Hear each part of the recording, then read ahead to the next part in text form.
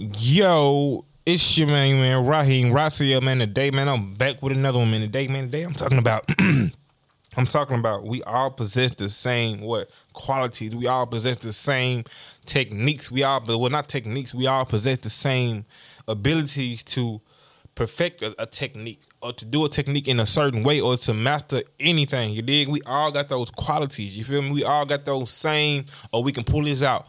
Or pull that out when we want to. We all got those things that we can have hidden on the inside of us and that we can show others when it's time. Like, we all got that. But it's on us to use our possessions and our God-given abilities to do what we need to do. Using our six senses just to do what we need to do and like just to be mobile through life. Going through life fluently and just knowing how this and how that goes. Like, always using your qualities to the best of your nature. Knowing what qualities are that you like the most in you. Like, because we all got them in us, but which one do you like? Which one do you like using your hands? Do you like using your mind? Like, do you like using both? Like, it's all on you. Like, which possession do you like using? Like, do you like helping people feel better? Do you like helping people do things this way or that way? Like, we all got those possessions in us. We cannot say that we don't. If we can get up and use our hands, use our feet, watch our face, we all can do what the other is doing. But it's all us. It's all up to see if we want to do that. It's all up to us to see if we want to fill that out and be able to to that, to be able to learn and do what we know is best for us. You feel me? Like, a person never doing nothing that ain't been done before. You feel me?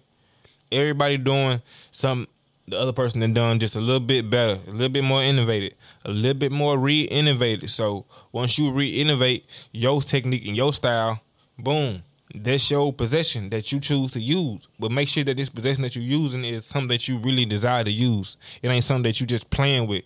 It ain't something that you just don't really care about. Make sure that this is something that you don't mind doing on a regular basis. This is the possession that you pull out of you on a regular basis. You feel me? That you show people that what's been sinking on you for the last so-and-so days. So think about that, man. Think about what possession do I want to use that I already know I got, that I can do if I want to. Don't say you can't do this, you can't do that. Don't put yourself in that position.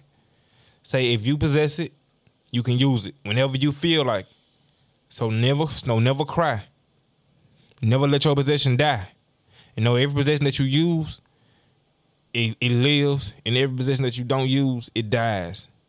So make sure that the ones that die are those the ones that you wanted to fry. Don't let the ones that you know you wanted to use go to waste. Use those on a regular basis. Keep them sharp. Keep them very, very, very, very sharp and ready to cut anything up that you know you got to cut up. You know you got to dig in. You know you got to keep going harder. Because you know you got to move smarter, man. Possess whatever you want to use. You know, everything that you ever needed in this life that you already was born with.